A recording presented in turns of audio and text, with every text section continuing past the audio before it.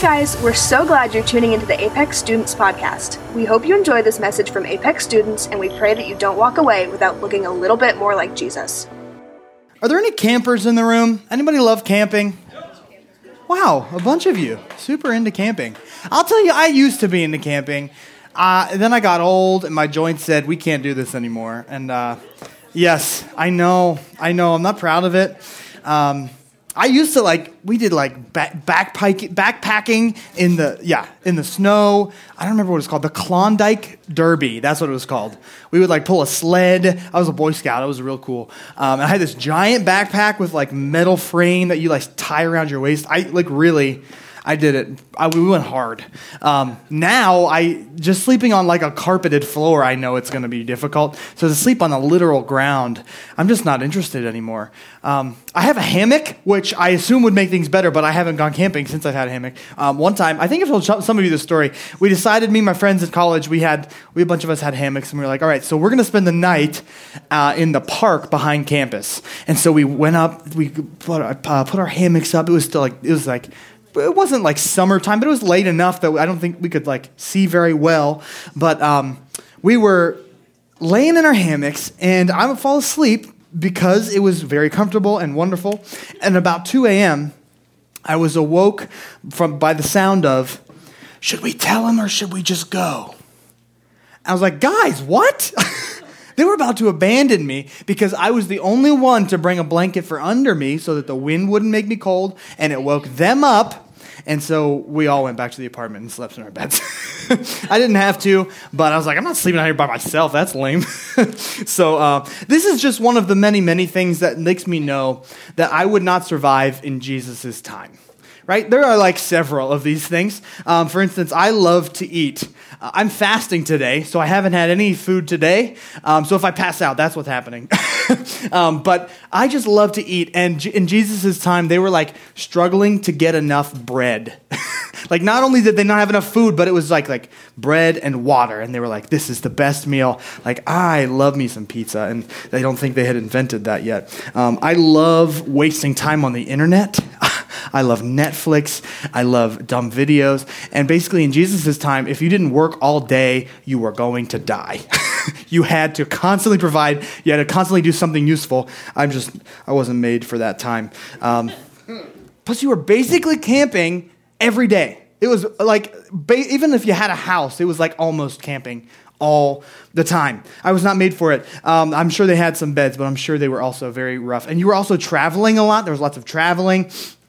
And you only took what you had to, which meant you would sleep on the ground. So I'm not into sleeping on the ground, and so I wasn't made for it. On top of that, I would do forest camping. So at least I learned how to build a shelter. I could build a decent shelter with a tarp and some sticks. But when I do that, guess what? I'm gonna get some really light bush branches, some leaves, or something that isn't full of bugs, so that I can lay on a bed of something.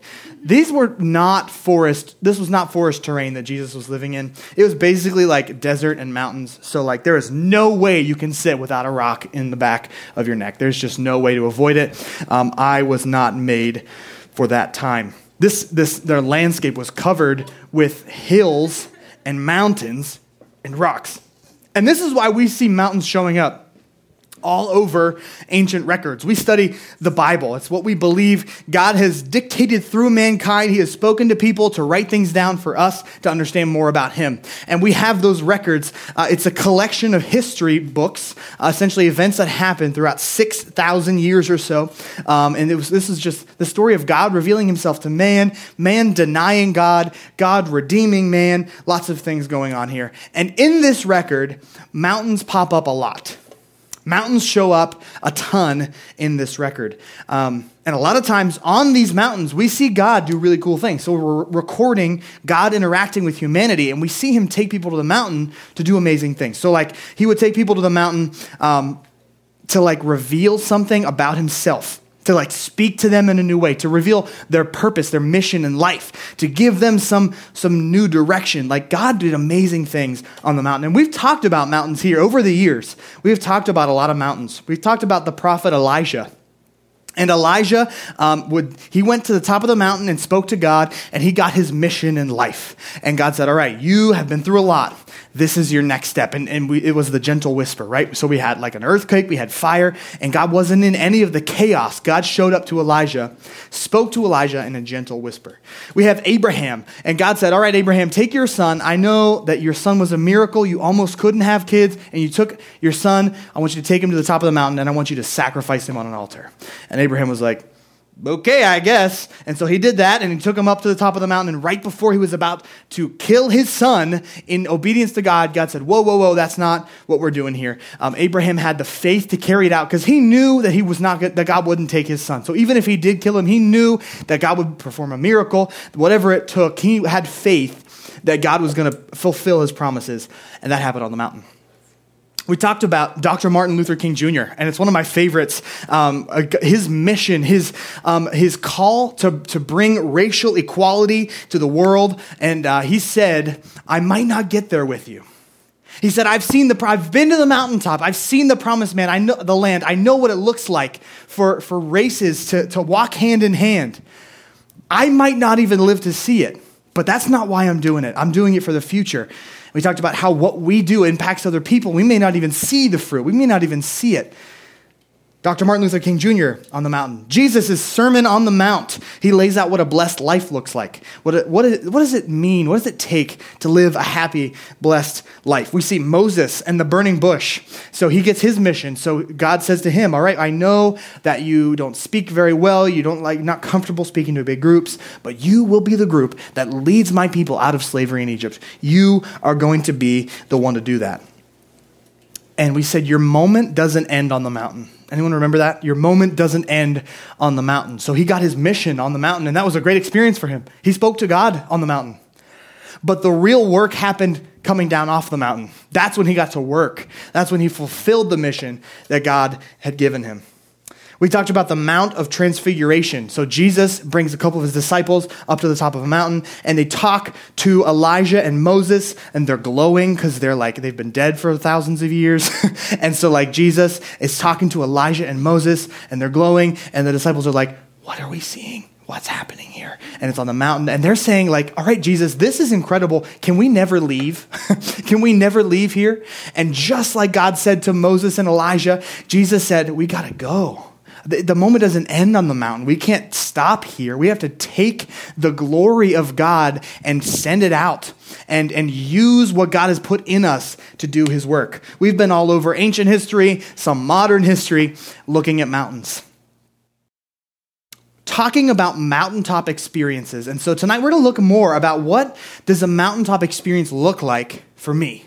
What does it look like for you? So right now, if you don't know, this group is called Apex. This is Apex students. And if you didn't know, Apex is another word for the top of a mountain, the peak of a mountain, the summit. And we get our name from these mountaintop experiences that God has given people. This is where God intersects with humanity so often on the top of a mountain. And we call them Apex moments. When someone meets God on the mountain, they have this experience, whether it's revealing a mission or God just revealing more of himself, it happens on the mountain. We call it an apex moment. And that's what we want for people in this room. That's why we are labeled with that name, Apex, because we do what we do. We want this group to be marked by people encountering God. Does that make sense? We want this group to be identified we want to be a place where you meet with God, where God intersects with humanity. That's what we're all about. We have a good time doing it. We throw cheese balls at people's faces. We stay up for 12 hours. We do a lot of weird things. But our goal, our purpose is to help people encounter God. That's what we do at our core. We've been Apex students for 3 years now. 3 years that has been like our identity, that we've been called that. And for the past 3 years, we've started the year talking about mountains, talking about what God does on the mountain. So tonight, get ready for Apex, the message. Do you guys know about Portugal the Man? I saw him show up on on a top rock hit of the decade list, and I was like, oh, I guess people still know about him. Do you know who Portugal the Man is? Guess what? Next year, it's not what this is going to be called, because this is the whole reason. It's Portugal the Man. He's like a musician. So this is Apex, the message. If no one gets it, whatever. So tonight, we're talking about a very important aspect of Apex moments, an important aspect of the mountaintop experiences that I think can get confusing. And it can happen accidentally, and that's what we're talking about. We're talking about how important it is that we understand that the focus is not on the mountain. Just like we talked about a little bit there, where the moment doesn't end on the mountain, but the focus is not on the moment either. It's true that God does amazing things for us on the mountain. It's true that he reveals our mission oftentimes on the mountain. He provides us with provision. He teaches us about himself. He tests us on the mountain. But we have to be intentional about not putting too much emphasis on the mountain, on the moment, on ourselves. That can be very tempting. It just happens accidentally where I'm seeking a moment with God. And then I look at that sentence and see that I'm seeking a moment. And that's not what the mountain is all about. That's not what God wants us to do. The focus always needs to be on the giver of the moment, on the God of the mountain. So we've called this group Apex Students not because the moment is our focus, but because this is the place where you can have the moment, where you can encounter the God of the mountain. We're creating an atmosphere that is mountain-like. That's our goal. It's to help you get closer to the God of the mountain and get your apex moment with the God of the mountain. So if you seek the moment yourself, seek the experience, you're missing it. You're seeking the wrong thing. So we're talking about seeking the giver of the apex moment, seeking God. So we're going to work together to keep the focus off of ourselves, off of the mountain, and onto the God who meets us on the mountain. So to do that, we're looking at a mountaintop experience in history, and this makes it super clear what the mountain is all about. So if you can turn to, if you have your Bible on your app or whatever, you have 1 Kings 18. 1 Kings 18 is where we're going to be. It'll be on the screens if you don't. 1 Kings 18. I'm just going to warn you, we're going to be in a lot of scripture tonight. I hope that's okay. I want to encourage you to stay tuned in. So don't, when I'm reading things, don't get distracted. Make sure you're tuned in with me. Read with me so that we can process this stuff together. There's a really important point we're trying to make, and this is that point. The mountain is not about me. The mountain is not about me. Maybe I'm going to get my purpose. Maybe I'm going to get my vision and mission. But the mountain is not about me. It's about taking what God has done in me to other people. It's about me encountering the God of the universe. The mountain is not about me. So we're going to talk about a mountain we've talked about before, and it's a prophet. This prophet's named Elijah. We mentioned him in the gentle whisper. We're talking about a different time in his life, a little bit before he goes to God and says, hey, what am I supposed to do? Before that, let's back up super far because this is some history stuff. God has this chosen people. So God created mankind, and mankind said, we can do this without you. And God, brokenhearted, said, okay, try. And we did, and we mess it up, and we get pain, we get hurt. We still experience this today when we try to do things without God. So this is how it happened at the very beginning. And God said, okay, I'm going to reveal myself back to humanity through a man named Abraham. And Abraham, Father Abraham, if you will, he had many sons. I am one of them, and so are you. And he was the beginning of this nation of Israel. It was God's chosen people. This is the people that God said, I'm going to reveal myself back to humanity through this people. Those were the Israelites. So you may have read about the Israelites and their kings, right? So you may have heard of King Saul, King David, King Solomon. There's a bunch of them. Those are some of the popular ones, the ones that ended on a better note.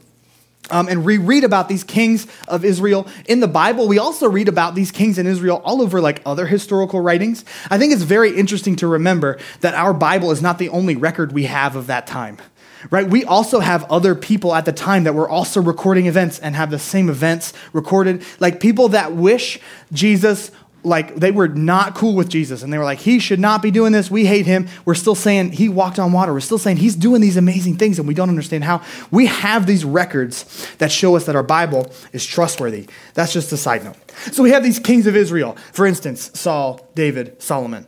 In the original plan, God said, I don't want you to do that. I don't want you to have kings because I want you to look to me. God said, you are my people. You don't need a king. You don't need a person in a chair with a hat on. You look to me for guidance. You look to me for decisions, and I'll take care of it. But the Israelites were like, no thanks. Our neighboring nations have kings. We want to do that. They're prospering. Things are great for them. Let us try it. We want to do what we want to do. So God said, just like he has over and over again and does to us, he says, all right, give it a shot. And because of that, go figure, God was right, and it was horrible. And so the problem with having a human in charge of these people, we see that in modern history, is that humans can turn their back on God. Humans can make decisions that aren't godly. And when they do that, they're taking the whole nation with them. They're taking the whole nation in a certain direction. And God said, I don't want that for you. But the Israelites said, we want that for us. And they tried it, and it meant chaos. It meant division. It meant war. It meant they were conquered. It meant they were pillaged. It meant they were scattered. There's this one particular king. His name was Ahab, and he ruled Israel from like the 1850s to the 1870s BC. And the problem, again, with a man ruling God's people is that when he makes a decision that's against God, he's taken the whole nation with him. Ahab did that. His wife Jezebel as well did that. They served false gods, this particular one named Baal. And so they had prophets for Baal. They had altars for Baal. They made sacrifices to this false god. And God's up there like, this is what I told you would happen. Why do you got to be like that? And so we see this whole thing play out. And Jezebel was like not a fan of the prophets of the Lord. And so she was like, Ahab, honey, can we do something about these prophets that are doing a different thing than we want to do? Because we want the prophets of Baal. We want to serve Baal. And there's these prophets of the Lord or whatever that are doing something else, and we want rid of them. So they killed them all. They killed all of them, except there was one left. His name was Elijah. And I think this is so cool because Elijah, knowing he's the one prophet left, he knows it all. He knows that Ahab is in like Jezebel's pocket, making these decisions for Baal, killing prophets. And Elijah walks right up to Ahab's door. Like, what a baller move. He walks right up to the door and he says, all right, what are we going to do about this? And he challenges him to a duel of the prophets. And so Elijah says, all right, me and you and your bunch of prophets can talk to Baal or whatever, and me and the real God are going to go head to head. So that's what happens here. It is a bunch of Baal prophets and Baal versus Elijah and the real God. And we have this whole plan laid out in 1 Kings 18:22. Then Elijah said to them, I am the only prophet of the Lord who is left. But Baal has 450 prophets. Now bring 2 bulls. The prophets of Baal may choose whichever one they wish and cut it into pieces and lay it on the wood of their altar, but without setting fire to it. I will prepare the other bull and lay it on the wood on the altar, but not set fire to it. Then call on the name of your God, and I will call on the name of the Lord. The God who answers by setting fire to the wood is the true God. And all the people agreed. Ahab's like, yes, this is it. We're going to have a duel. He's going to look stupid. It's going to be over.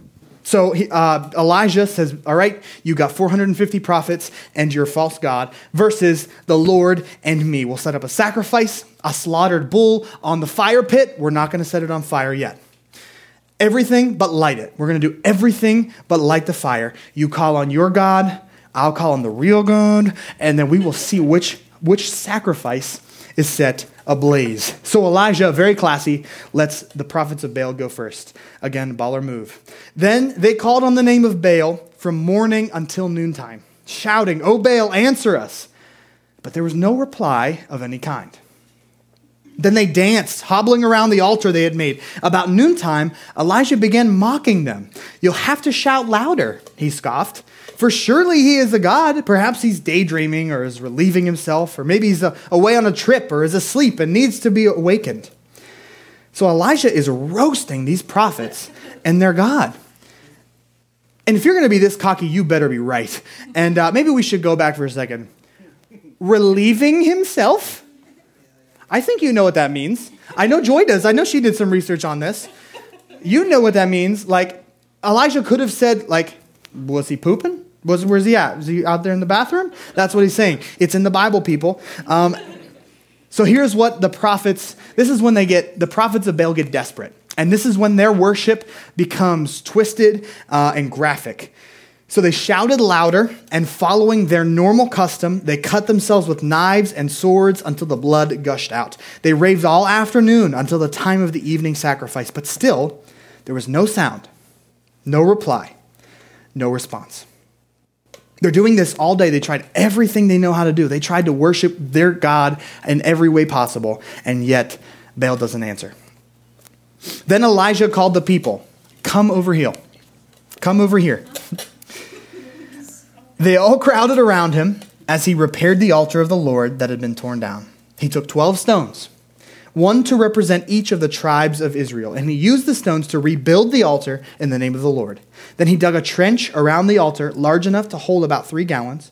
He piled wood on the altar, cut the bull into pieces, and laid the pieces on the wood. Then he said, "Fill 4 large jars with water and pour the water over the offering and the wood."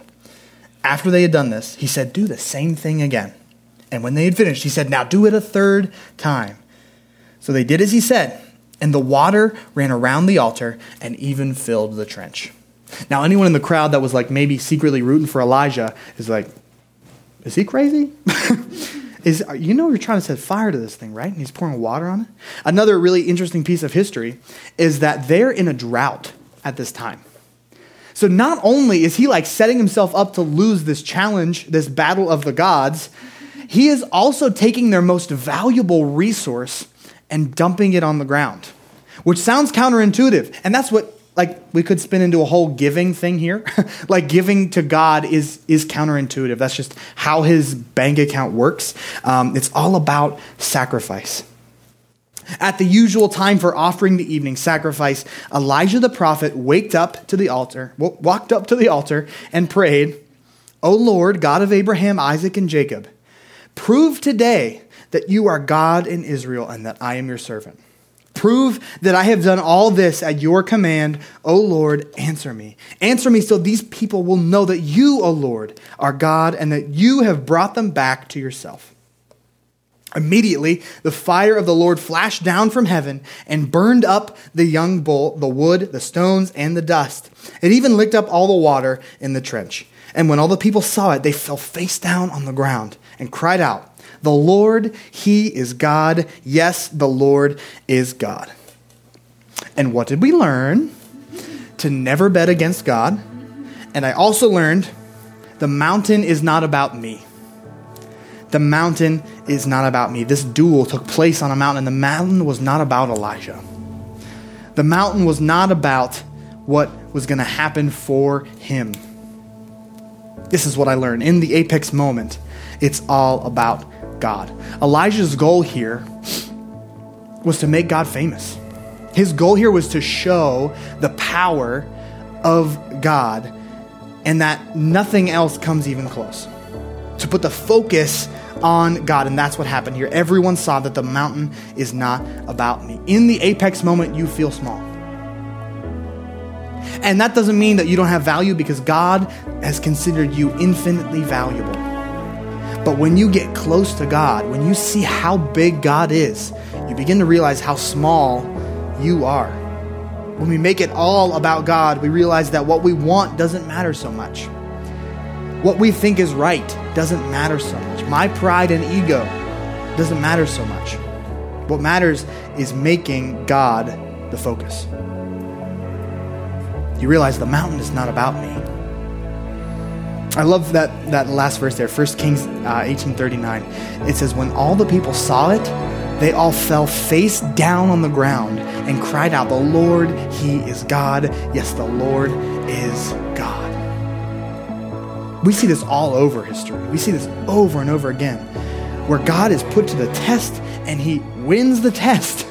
And then the people that were on the other side are like, wait, this God is the one with power. This is the God that changes lives. This is the God that heals the broken. This is the God that is right. They fell on their faces. They said, this is the true God. This is the one we need to worship. He is what it's all about. The mountain is not about me. This is the way we need to think about our apex moments. It is not about me. It's not for me. And that should inform how we view this place, how we view this atmosphere, what we do here, how we view Apex. What happens here, it's not about me. It's not about the moment. It's about God. It's about encountering God and God preparing us for what he would do through us. So he can transform me, challenge me, speak to me. The mountain is not about me. It's about God moving in me. In a minute, I'm going to pray and dismiss us into our small groups. And when you get to your small group, it's going to look a little bit different tonight. What you're going to do is you're going to be handed a piece of paper and you're going to write a letter to yourself in the future. You're going to write a letter to 2021 you. This has become an Apex tradition for the new year. The past couple of years we've done this. And if you wrote a letter to yourself last year, you can expect it in the mail this week or next week. In your letter, I want you to set some goals for yourself, some spiritual goals. I don't like resolutions because they just don't last. It's just a thing, so use a different word if you gotta. In your walk with God, what do you want to get done this year? This is something that you can record tonight to read next year, but record it in tonight and then record it somewhere else that you can take home with you as well. Record it take a picture on your phone or get a note card. I have a bunch of note cards I can get you as well. So write your letter to yourself in the future, but also keep these goals with you so you know what you're working on. What do I have to do to accomplish my spiritual goals for this year? What are you going to do differently this year to get closer to Jesus? I want you to write a letter to yourself in the future. Describe what you want to have accomplished through the year 2020. It's very helpful to start like this. Dear future me. Dear future me. That's a great way to start. You can use the phrase for the goals. By now I have done this. By now I have made prayer a part of my daily life. By now I have read the whole New Testament. By now, I have talked to 3 of my friends about Jesus. By now, I have raised $1,000 for Speed the Light.